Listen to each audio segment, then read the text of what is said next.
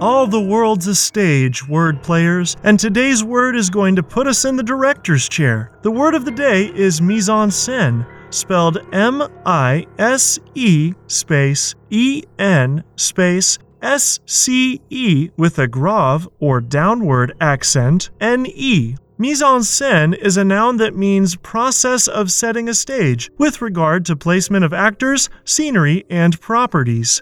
Note that mise en scène can have hyphens instead of spaces or be spelled without the accent over the E. It all depends on the writer and the style guide. Mise en scène is included in Jan Carson's article, Agatha Christie, a realist writer who created true literary magic, as published online in the Irish Times on November 4th, 2020.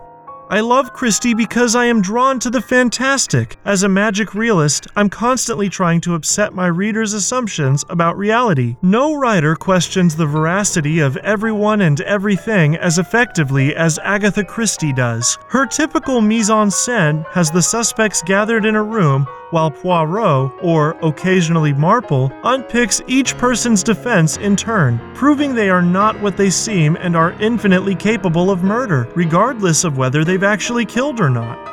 Mise en scène is a borrowing of a French term with the same meaning that consists of three elements: mise, meaning a putting or a setting down, en, meaning in or on, and scène, meaning stage. Mise is both a noun and past participle of a French verb meaning to place or to put, that derives from a Latin verb meaning to send. The two stems of this Latin verb, which are spelled M-I-T and M-I-S-S, are the source of admit, permit, submit, and their respective noun forms admission, permission, and submission. Scène derives by way of the Latin word for background from an ancient Greek term that refers to a booth where actors get dressed. Shine a spotlight on some fascinating and fantastical terms with Word of the Day at dictionary.com. Then leave us a review below.